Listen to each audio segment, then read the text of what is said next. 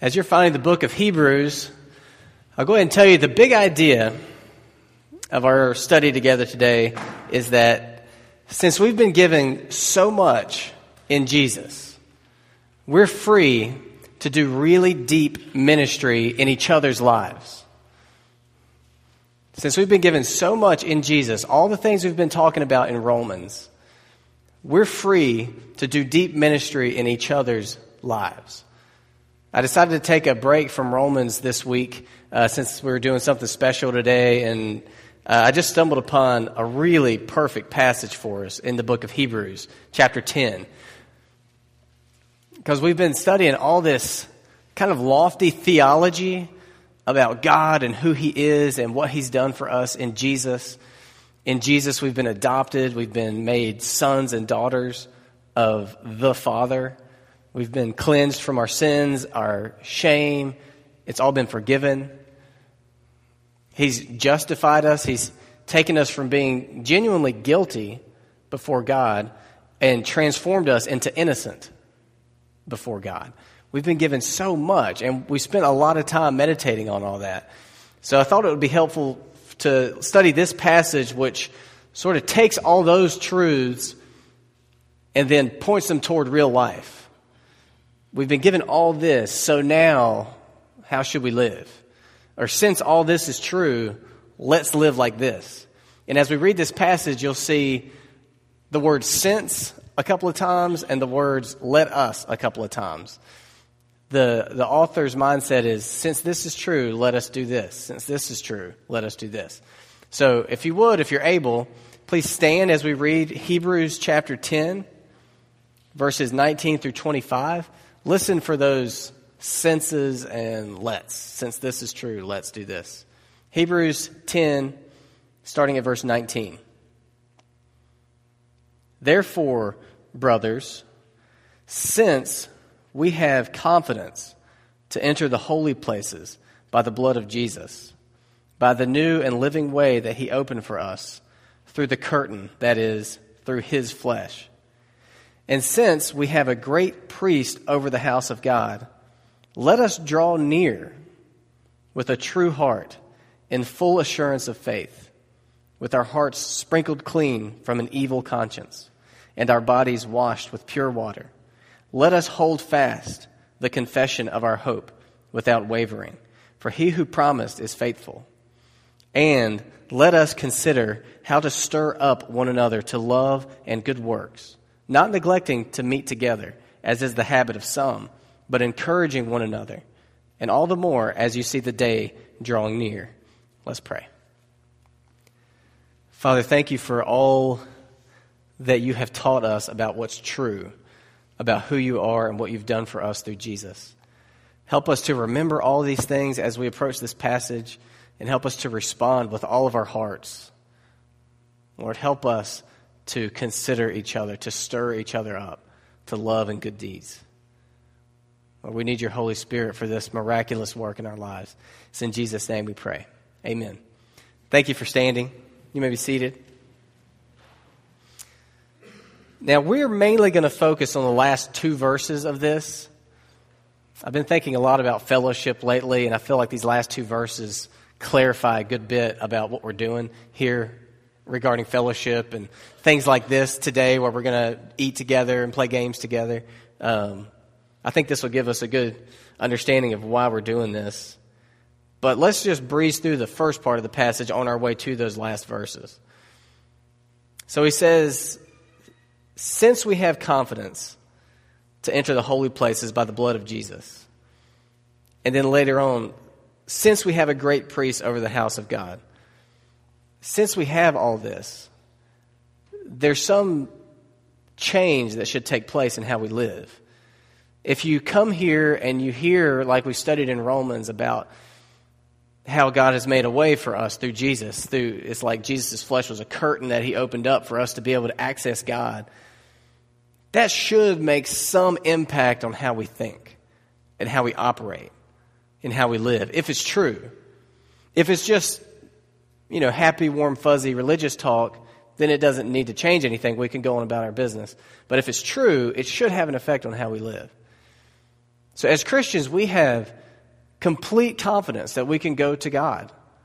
In prayer, or even when we die, we can go before God. And we have complete assurance of our faith.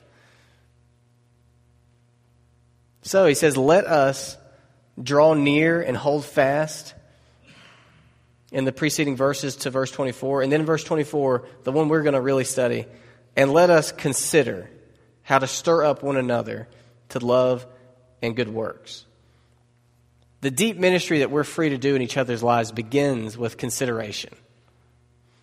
And just note before we get into the text deeper, I'm talking about each other right now. So the people around you. So take a minute. This is always awkward every time I've done this, but I'm going to keep doing it anyway. Take a minute and just look around you. Actually turn around and see the people that are around you. And I can see you, so I know if you're participating or not. Sarah Linker. Okay, you see these people. These are the people I'm talking about. Right now, I'm not talking about evangelism. I'm not talking about our call to go out to Africa and missions. I'm not talking about your responsibility and assignment to share Jesus with the non-Christians that you know at work and friends. I'm just talking about your relationship with each other right now. That's what I want you to have in mind as we study this passage, because that's what the author's referring to. So, we're free to do deep, deep ministry in each other's lives, deeper than you think, I bet.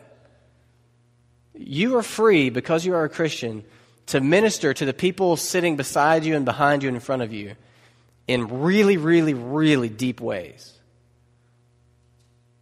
Some of you may think that the deep ministry happens like from pulpit to people, and it's me, that I'm the one who's free to do deep ministry in people's lives. Well, I am free to do deep ministry in your lives because of Jesus, but so are you. And you have a high calling just toward each other, just toward the, 70 people, 80 people, however many in this room, the 120, 150 people associated with our church at large. You have a really high calling toward those people. And it begins with consideration. And I don't mean, walking on eggshells consideration. Oh, I don't want to hurt anybody's feelings. That's not what he's talking about. It's a really strong word. I looked it up in the original language. It means, in verse 24, when he says, and let us consider, it means to study, to take notes, to carefully consider, to detect and discern. It means to think from up to down until you reach a conclusion. So it's like a detective doing detective work, working a case. So we're all detectives, and our case is each other. So again, just for double awkwardness, look around at yourselves. Look at each other one more time. Okay, these people you see, that's your case. That's your assignment. You're given the freedom and all the tools you need to deeply impact the life of these people that you're seeing. So think about it. How well do you know these people that you saw when you looked around? What's going on in their lives? I'm not asking right now, how have they affected you? I'm asking just about them as a person. What challenges do you know about that they're facing? Because I can tell you pretty certainly that whatever challenges you know they're facing, that's just the tip of the iceberg for what they're really struggling with. What's going on in their lives, their family, their job, their finances? Where are they in their walk with Jesus? Are they Christians, or are they just church people? Are they Christians who need instruction? Are they living in sin? Are they doing great? Are they really strong in their faith, but they're not yet pouring into anyone else? Think about each other. It's so easy to slip into this mindset in church where it's every man for himself. Like right now, everybody's seated and you're looking up here at me and you're shoulder to shoulder. And often there's not enough interaction, intermingling of us in the body of Christ. That's one reason we do little things like what we're doing today. And that's one of the motivations behind our attempt at the big gatherings, which I think we're going to be talking about some changes to those coming up. I'm going to talk with that crowd next big gathering about it. That's one of the reasons why I really think house to house is important. So it begins with consideration. In verse 24, he says, let us consider how to stir up one another. How to stir up one another to love and good works. I had fun in the original languages in this passage because he used some really, really interesting words.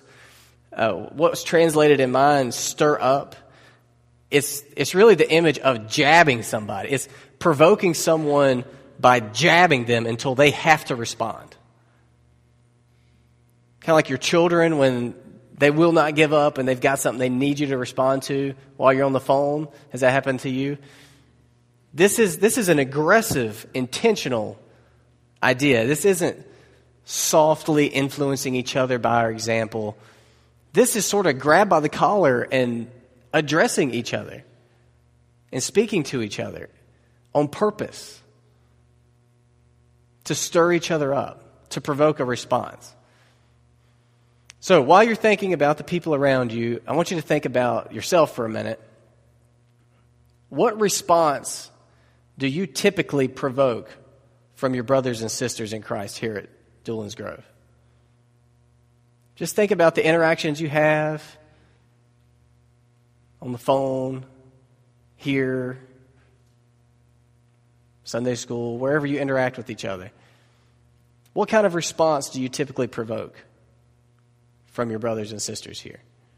It's kind of a hard question to consider, but I want you to wrestle with it for a minute. You might feel like, I don't provoke any response. They probably wouldn't notice if I wasn't there. Well, that's not good either. That's bad in its own way. The response that we're shooting for is that people would be moved and provoked to love better and work harder because of knowing us. So because you're here as a part of Doolan's Grove, do the rest of us love better and work harder because you're here? Or do you make no impact, or do you make a negative impact and cause people to love less and work less? Let us consider how to stir up one another to love and good works. And let this sink in how amazing this is. You know, we all want Doolan's Grove to grow and be healthy.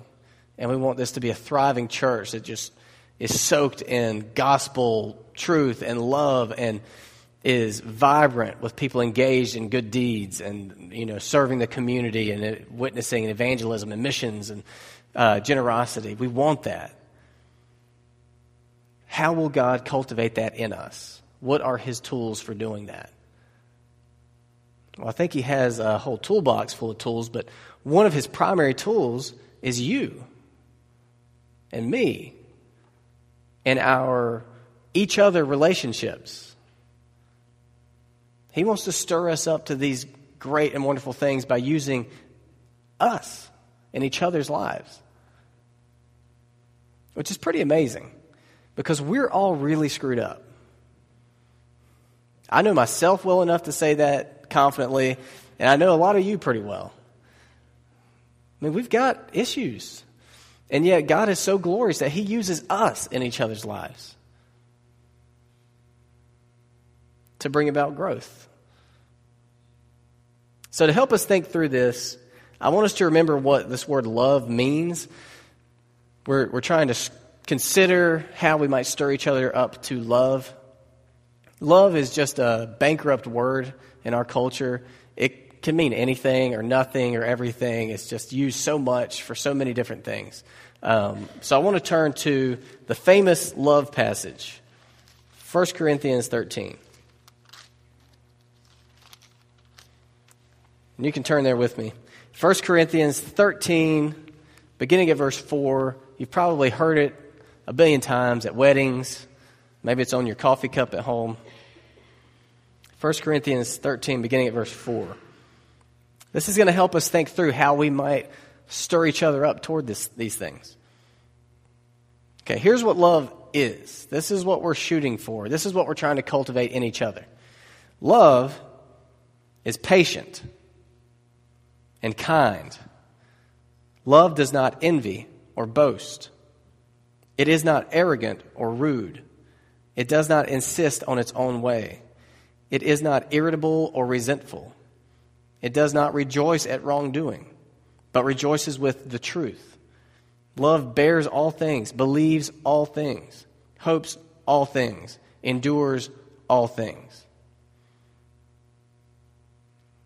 That's love. That's beautiful. That's what we're trying to stir up amongst ourselves and each other. So, think about it with me. I'm just going to read through these again, and I want you to think about the people that you saw when you looked around. How can you, I'm not asking how you can stir this up in yourself even right now. I'm asking how can you stir this up in those people around you?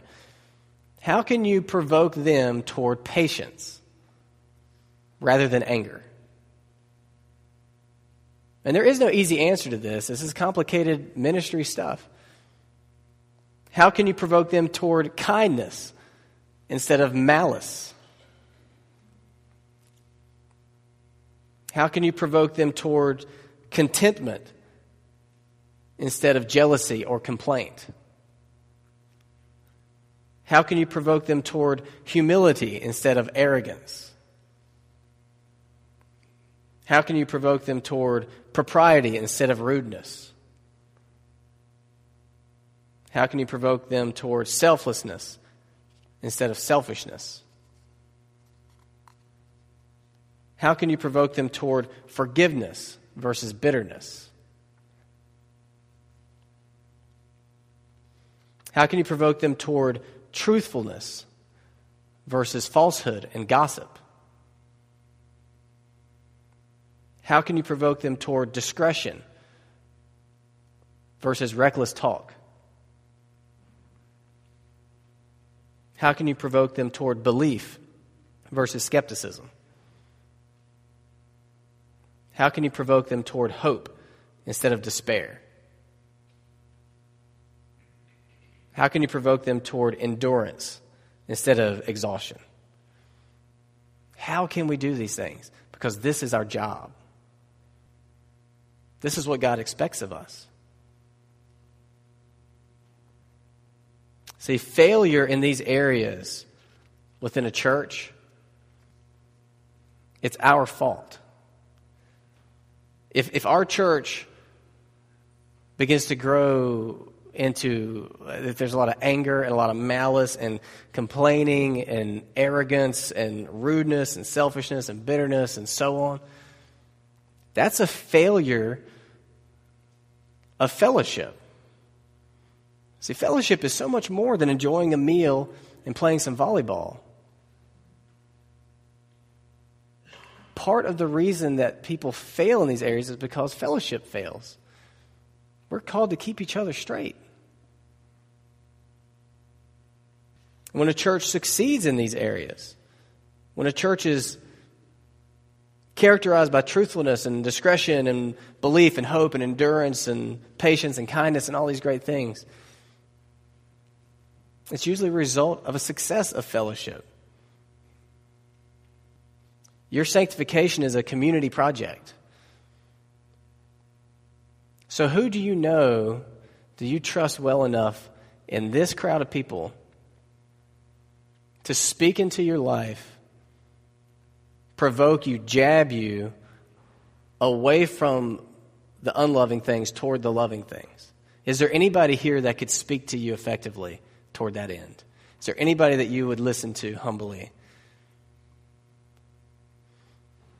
Who do you know here that you have a good enough relationship with that you could go to and lovingly provoke toward love and good deeds? See, this is part of the whole discipleship thing that we're talking about. So the idea is that the older, mature Christians would be pouring into the lives of the younger, less mature Christians in these ways, and that we'd all be iron sharpening iron, working together and working on each other. Now, if I ask those two questions and nobody came to mind, there's nobody that speaks into my life at this church that I'll listen to, that can rebuke me or correct me or really encourage me, or there's nobody that I could speak to. I don't have that relationship with anybody that I could talk to just honestly and point out where they're doing great, encourage them to move forward, or point out where they're missing it. That's a real problem. That's a real problem. We want deep, deep fellowship. And this is what it looks like. And he gives us a little pointer of what it looks like in the next verse too. Verse 25. I'll read both, 24 and 25. He says, let us, because all this is true about Jesus, let us consider how to stir up one another to love and good works. And here's kind of what it looks like. Not neglecting to meet together, as is the habit of some, but encouraging one another, and all the more as you see the day drawing near. What it looks like is encouragement rather than neglect. So what he's saying is, I want this kind of deep fellowship among you, this deep ministry into each other's lives, but some of you have just developed the habit of neglecting each other, neglecting gathering together, neglecting meeting together. You've just gotten out of the habit of encouraging each other and into the habit of neglecting each other. And keep in mind, the opposite of neglecting fellowship, neglecting coming together, meeting together, gathering together, isn't attending meetings and gatherings. It's encouraging one another. Did you see that in verse 25? It says, not neglecting to meet together, as is the habit of some, but instead encouraging one another. Now you're all thinking, well, I'm here, so I'm not neglecting. So this is for somebody else. Well, it's for all of us to know.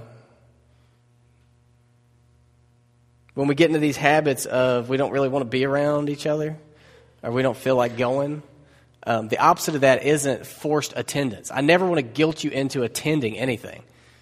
The opposite of that is remembering what you have in Jesus and the mission you have in each other's lives to encourage each other. See, when people fall away, it doesn't just hurt them. It hurts all of us. We need you. We need you to be engaged in this. I need you. You need each other. This is where we get to things like we're doing today. This is why I think it's important to just spend time together. You can't speak into each other's lives and provoke each other by jabbing each other toward love and good deeds if we don't know each other. How awkward is that when someone you don't really know comes and tries to tell you how to live your life? And you're immediately defensive and offended and angered. I remember in my home church, there was this older man who sat about midway back, and all the young people sat right in the front. And one of my friends was dating at that time, and he had his girlfriend there, his high school, and they were just kind of all over each other, not really like, X-rated all over each other, but like just too huggy, too close, inappropriate for church. And this older man, his name was Hiram, came up to him after the church service and kind of grabbed his shoulder and got right in his face and said, young man, I was offended by how you and your girlfriend were acting during that service. It's like that close to his face. And I remember my friend walking away from that just furious. I cannot believe that guy, that old man, come up and say that to me. See, he never even had talked to that guy before. They didn't have the kind of relationship where he could just come up and get in his face about something he was doing wrong. And all it did was make him even want to be more aggressive about it because it's just out of spite. So what I'm saying is I don't want you to take this as a license to just let her rip and let people have it. Some of you, I've probably been writing a list of things you want to say to certain people. That's not what this is. It's very important that we spend time together. It's very important that we intermingle our lives. But that is not an end in of itself. It's important that we do that so that we can do this deep ministry into each other's lives. So we're going to go out here and play bingo or volleyball or whatever and spend time together, and that's good. But while we're doing this, I want you to look around at these people. These are your people. Love them or hate them. We're in this together. And these are your people. I don't want to hear anybody complaining about anybody else in this church because they are your assignment and my assignment. And you're their assignment. And we are in this thing together. We have a lot of work to do. So can we be intentional enough to get to know each other? I mean, some of you have been here for decades and decades and decades, and you might be thinking, this is silly. But I don't think so. I think some of us who have been here for decades still don't really know each other. Some of us do. There are good, close relationships in this church, and I praise God for it. But I want more. I want to see more. Can we be humble enough to listen to people, older men, women in the faith who are more mature than we are, who could give us encouragement, advice? Is there someone that you need to seek out and say, listen, I really admire you. I really respect you.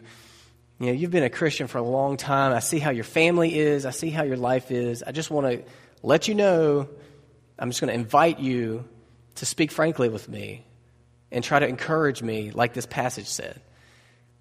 Does anyone come to your mind that you could go and initiate that conversation with? Is there any younger person that you have just, God brings them to your mind often, and you don't know why? You think maybe I should be praying for them? I hope you do pray for them, but maybe that's also a prompting that you need to pursue that person. Invite them out to lunch. Send them a card, a call, Facebook them. Pursue a relationship with them so that maybe you can be an encouragement like this to them.